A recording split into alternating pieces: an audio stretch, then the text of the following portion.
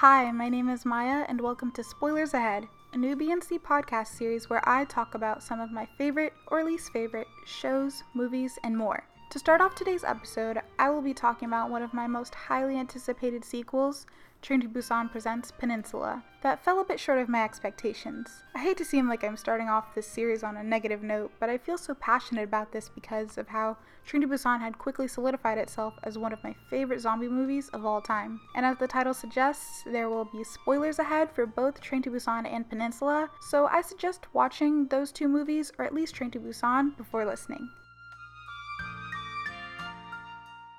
Now, I've normally been a fan of zombie and post-apocalyptic movies, but Train to Busan just exceeded my expectations, and I'll also admit it's one of the few movies that I've cried at. My love for the movie is ultimately what made Peninsula somewhat of a disappointment for me. Back to the point of me crying, although I admit I teared up a bit at Peninsula, it felt like I was getting sad for the wrong reason. For Train to Busan, by the end, when the father sacrificed his life for his daughter and the pregnant woman after being bitten by that evil businessman, I cried. The movie seemed to build up the characters and their stories enough to give me a reason to feel for them, to care about them and their stories, and imagine what could have been had things turned out differently. And it made me take into account what had happened earlier in the movie and the complexities of the relationships that were developed. I imagined that this experience could have made the father appreciate his daughter and his life more, whereas the ending of Peninsula was just sad. When the grandfather got shot and died, it was simply sad.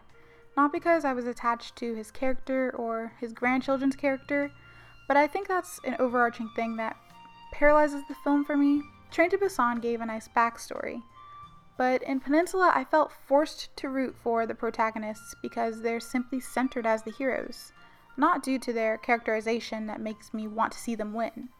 The closest coherent emotional arc was Jung-suk's redemption arc that felt spawned out of narrative convenience just because of his festering sense of guilt that the people that he met on the peninsula were those that he ignored, pleading for their lives in the beginning of the movie. Peninsula lacked a similar dark atmosphere of Train to Busan, and while the acting was good, it really failed to hit me emotionally. The emotional parts seemed over-excessive and like pathos dumps at the end, so I had to feel sorry for uninteresting characters that I barely got to know, care about, or understand their multi-dimensional personalities or backstories. At times, characters were so underdeveloped that I could not care, to the point where dramatic scenes felt overwhelming. Peninsula had a really interesting world-building potential and concept. Rather than dealing with a fresh outbreak, it's now life after 4 years of a complete zombie takeover of South Korea. And the heist angle to retrieve trucks full of money seemed promising, but in practice it was lackluster. The physical zombie performance was also something different in the movie. The zombies felt like harmless CGI placeholders. There was no human to dehumanizing aspect that there was in Train to Busan, where we had to watch characters we grew to be fond of and root for turn in front of our own eyes. The zombie acting in Train to Busan in general was incredible, and in Peninsula there were very few real zombie scenes that we got to witness, only zombies that were highly athletic and gymnastic types. It was nothing particularly scary for me. Which brings me to another thing that I noticed that changed my enjoyment. Not only were the zombies distant and impersonal compared to Train to Busan, maybe for plot convenience, but it was fun watching in Train to Busan the characters thinking of creative ways to survive. In the scene where they climbed on top of the suitcase ledge, where they wrapped tape around their arms to avoid being bitten, when the baseball players used their bats to fight, the unturned trying to protect their car by tying their shirts together to lock the door, the newspaper covering the glass so the zombies couldn't see them, planning for tunnels, the moments in darkness where they could move, waiting it out in the bathroom. It was really fun to think along with the characters. In Peninsula, a lot of the things seem handed to the characters like guns and cars, and they either used them, in my opinion, improperly, like in the big car chase at the end where Jung-suk was shooting the lights of the cars of those in Unit 631 instead of their tires, or people not even using their guns at all. The movie lacked good close combat between humans and zombies, and the zombie fight club of Unit 631, while it was unique and an interesting addition to the movie, It was just a bunch of captives running around and pushing each other. Side note, I feel like somebody could have attempted to climb the fence surrounding them. I mean, I guess one of the men in the unit could have shot them or pried their fingers from the fence or injured them. Would have been nice to see if it was worth a shot. But I will say, the glass building filled with zombies and the zombie rat king in the fight club aspects were pretty cool, and the cinematography around them serves as a focal point of the movie in my opinion.